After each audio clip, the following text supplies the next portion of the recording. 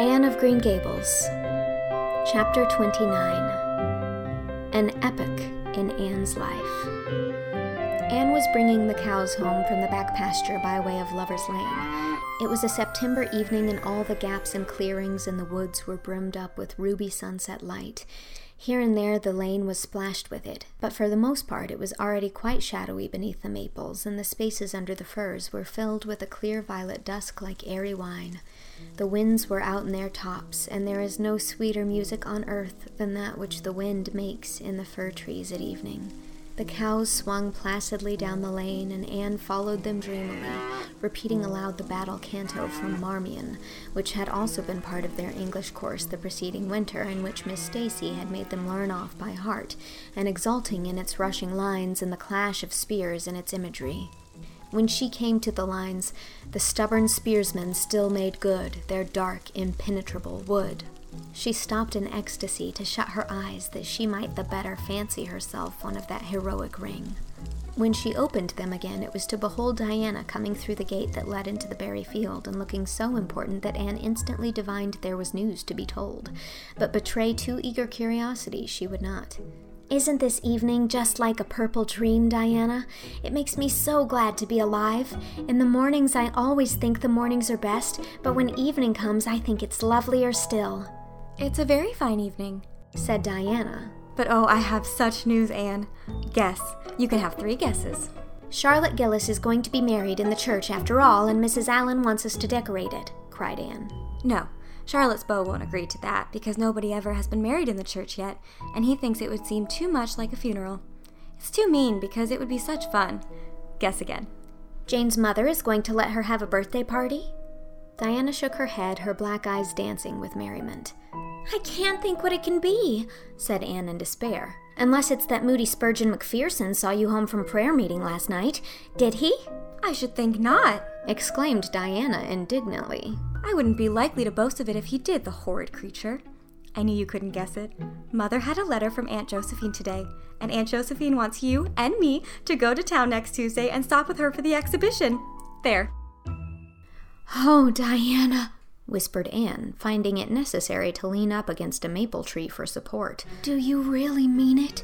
But I'm afraid Marilla won't let me go. She will say that she can't encourage gadding about. That was what she said last week when Jane invited me to go with them in their double-seated buggy to the American concert at the White Sands Hotel.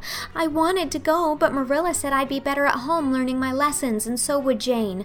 I was bitterly disappointed, Diana. I felt so heartbroken that I wouldn't say my prayers when I went to bed, but I repented of that and got up in the middle of the night and said them."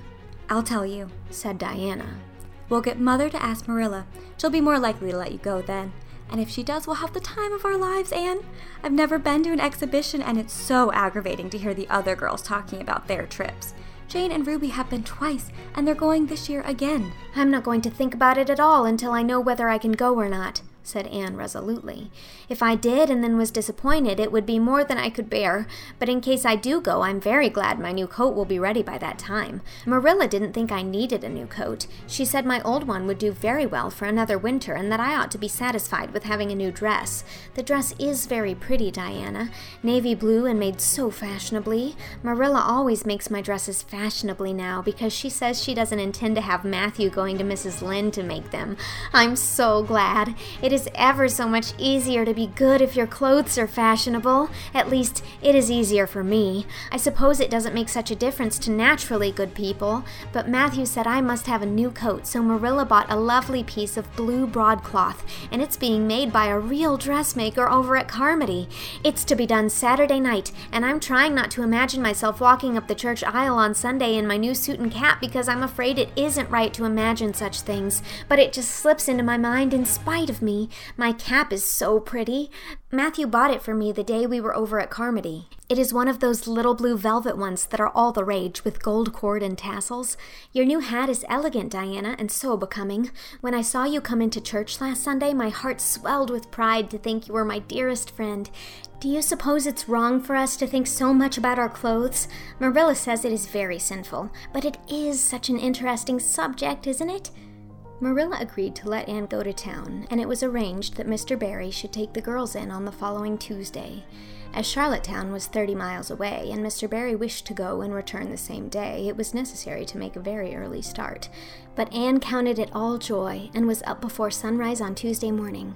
A glance from her window assured her that the day would be fine, for the eastern sky behind the firs of the haunted wood was all silvery and cloudless.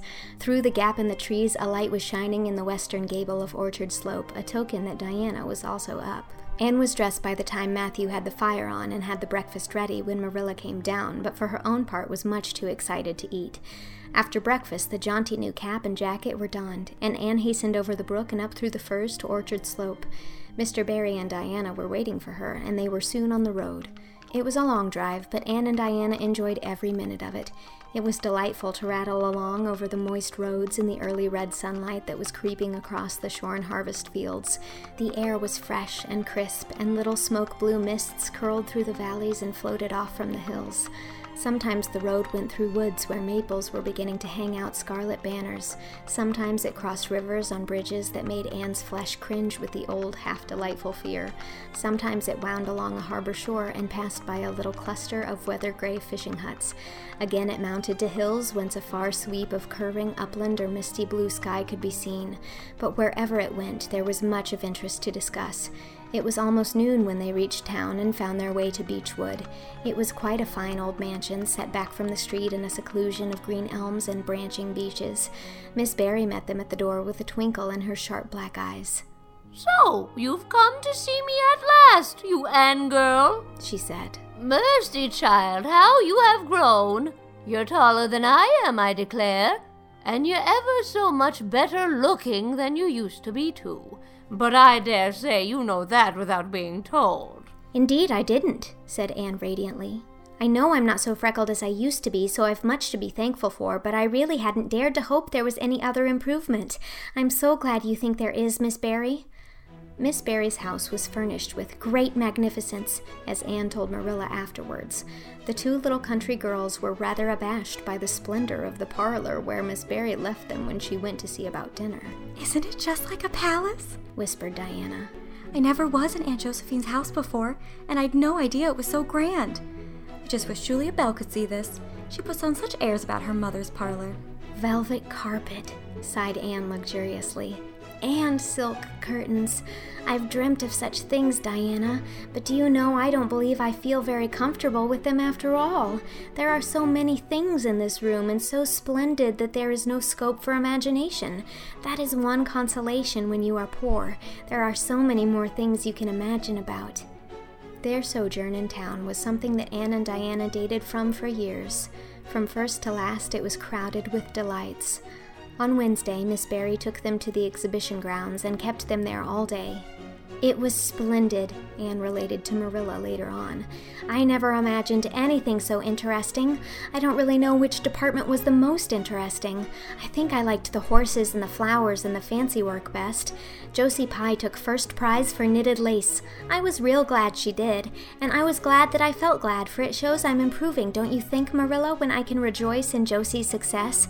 Mr. Harmon Andrews took second prize for Gravenstein apples, and Mr. Bell took first prize for a pig. Diana said she thought it was ridiculous for a Sunday school superintendent to take a prize in pigs, but I don't see why, do you? She said she would always think of it after this when he was praying so solemnly. Clara Louise McPherson took a prize for painting, and Mrs. Lynde got first prize for homemade butter and cheese. So Avonlea was pretty well represented, wasn't it? Mrs. Lynde was there that day, and I never knew how much I really liked her until I saw her familiar face among all those strangers. There were thousands of people there, Marilla. It made me feel dreadfully insignificant, and Miss Barry took us up to the grandstand to see the horse races. Mrs. Lynde wouldn't go. She said horse racing was an abomination, and she, being a church member, thought it her bounden duty to set a good example by staying away. But there were so many there, I don't believe Mrs. Lynde's absence would ever be noticed. I don't think, though, that I ought to go very often to horse races because they are awfully fascinating. Diana got so excited that she offered to bet me 10 cents that the red horse would win. I didn't believe he would, but I refused to bet because I wanted to tell Mrs. Allen all about everything, and I felt sure it wouldn't do to tell her that. It's always wrong to do anything you can't tell the minister's wife. It's as good as an extra conscience to have a minister's wife for your friend, and I was very glad I didn't bet because the red horse did win and I would have lost 10 cents. So you see, that virtue was its own reward. We saw a man go up in a balloon. I'd love to go up in a balloon, Marilla. It would be simply thrilling. And we saw a man selling fortunes. You paid him 10 cents and a little bird picked out your fortune for you. Miss Barry gave Diana and me 10 cents to have our fortunes told.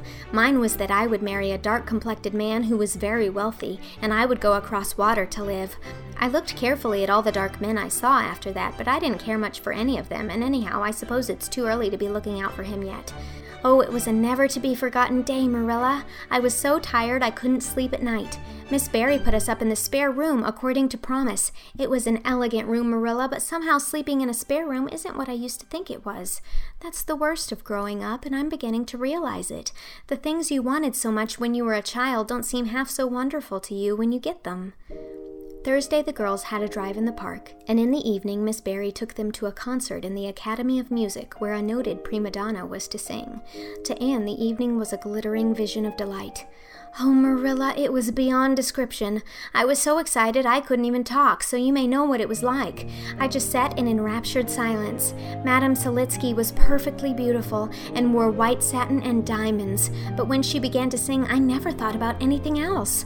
Oh, I can't tell you how I felt, but it seemed to me that it could never be hard to be good anymore. I felt like I do when I look up to the stars. Tears came into my eyes, but oh, they were such happy tears. I was so sorry when it was all over, and I told Miss Barry I didn't see how I was ever to return to common life again. She said she thought if we went over to the restaurant across the street and had an ice cream it might help me. That sounded so prosaic, but to my surprise I found it true. The ice cream was delicious, Marilla, and it was so lovely and dissipated to be sitting there eating it at 11 o'clock at night. Diana said she believed she was born for city life. Miss Barry asked me what my opinion was, but I said I would have to think it over very seriously before I could tell her what I really thought. So I thought it over after I went to bed. That is the best time to think things out. And I came to the conclusion, Marilla, that I wasn't born for city life and that I was glad of it. It's nice to be eating ice cream at brilliant restaurants at 11 o'clock at night once in a while, but as a regular thing, I'd rather be in the East Gable at 11, sound asleep, but kind of knowing even in my sleep that the stars were shining outside and that the wind was blowing in the firs across the brook. I told Miss Barry so at breakfast the next morning, and she laughed. Miss Barry generally laughed at anything I said, even when I said the most solemn things. I don't think I liked it, Marilla, because I wasn't trying to be funny, but she is a most hospitable lady and treated us royally. Friday brought going home time, and Mr. Barry drove in for the girls. Well, I hope you've enjoyed yourselves, said Miss Barry as she bade them goodbye. Indeed we have, said Diana. And you, Anne girl? I've enjoyed every minute of the time, said Anne, throwing her arms impulsively about the old woman's neck and kissing her wrinkled cheek. Diana would never have dared to do such a thing and felt rather aghast at Anne's freedom, but Miss Barry was pleased, and she stood on her veranda and watched the buggy out of sight. Then she went back into her big house with a sigh. It seemed very lonely, lacking those fresh young lives. Miss Barry was a rather selfish old lady, if the truth must be told, and had never cared much for anybody but herself. She valued people only as they were of service to her or amused her. Anne had amused her, and consequently stood high in the old lady's good graces. But Miss Barry found herself thinking less about Anne's quaint speeches than of her fresh enthusiasms, her transparent emotions, her little winning ways, and the sweetness of her eyes and lips. I thought Marilla Cuthbert was an old fool when I heard she'd adopted a girl out of an orphan asylum, she said to herself. But I guess she didn't make much of a mistake after all. If I'd a child like Anne in the house all the time, I'd be a better and happier woman. Anne and Diana found the drive home as pleasant as the drive in. Pleasanter indeed, since there was the delightful consciousness of home waiting at the end of it. It was sunset when they passed through White Sands and turned into the shore road. Beyond, the Avonlea hills came out darkly against the saffron sky. Behind them, the moon was rising out of the sea that grew all radiant and transfigured in her light. Every little cove along the curving road was a marvel of dancing ripples. The waves broke with a soft swish on the rocks below them, and the tang of the sea was in the strong, fresh air. "Oh, but it's good to be alive and to be going home," breathed Anne. When she crossed the log bridge over the brook, the kitchen light of Green Gables winked her a friendly welcome back, and through the open door shone the hearth fire, sending out its warm red glow athwart the chilly autumn night. Anne ran blithely up the hill and into the kitchen, where a hot supper was waiting on the table. "So you've got back," said Marilla, folding up her knitting. Yes, and oh, it's so good to be back, said Anne joyously. I could kiss everything, even to the clock. Marilla, a broiled chicken. You don't mean to say you cooked that for me? Yes, I did, said Marilla. I thought you'd be hungry after such a drive and need something real appetizing. Hurry and take off your things, and we'll have supper as soon as Matthew comes in. I'm glad you've got back, I must say. It's been fearful lonesome here without you, and I never put in 4 longer days. After supper, Anne sat before the fire between Matthew and Marilla and gave them a full account of her visit. I've had a splendid time, she concluded happily, and I feel that it marks an epoch in my life, but the best of it all was the coming home.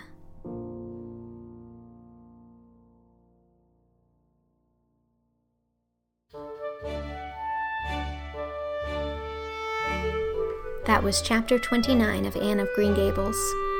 Miss Barry was read by Lauren Lopez, Diana Barry was read by Sarah Grace Hart, Marilla Cuthbert was read by Whitney Avalon, and Anne Shirley was read by me, Mary Kate Wiles. It is also recorded and edited by me and executive produced by Xiaoxi Kuo. This chapter was made possible by my patron Liesl Perrine. Thank you, Liesl. This project is funded entirely through my Patreon, where if you join at any level, you can receive the chapters of the rest of the book and the first few chapters of Anne of Avonlea, and patrons at the $50 level are receiving chapters of the 3rd book in the series, Anne of the Island, as well as a shout-out in an episode. If you'd like to join my Patreon community, head on over to patreon.com/mkwiles, and thanks. Chapter 30 will be coming next week.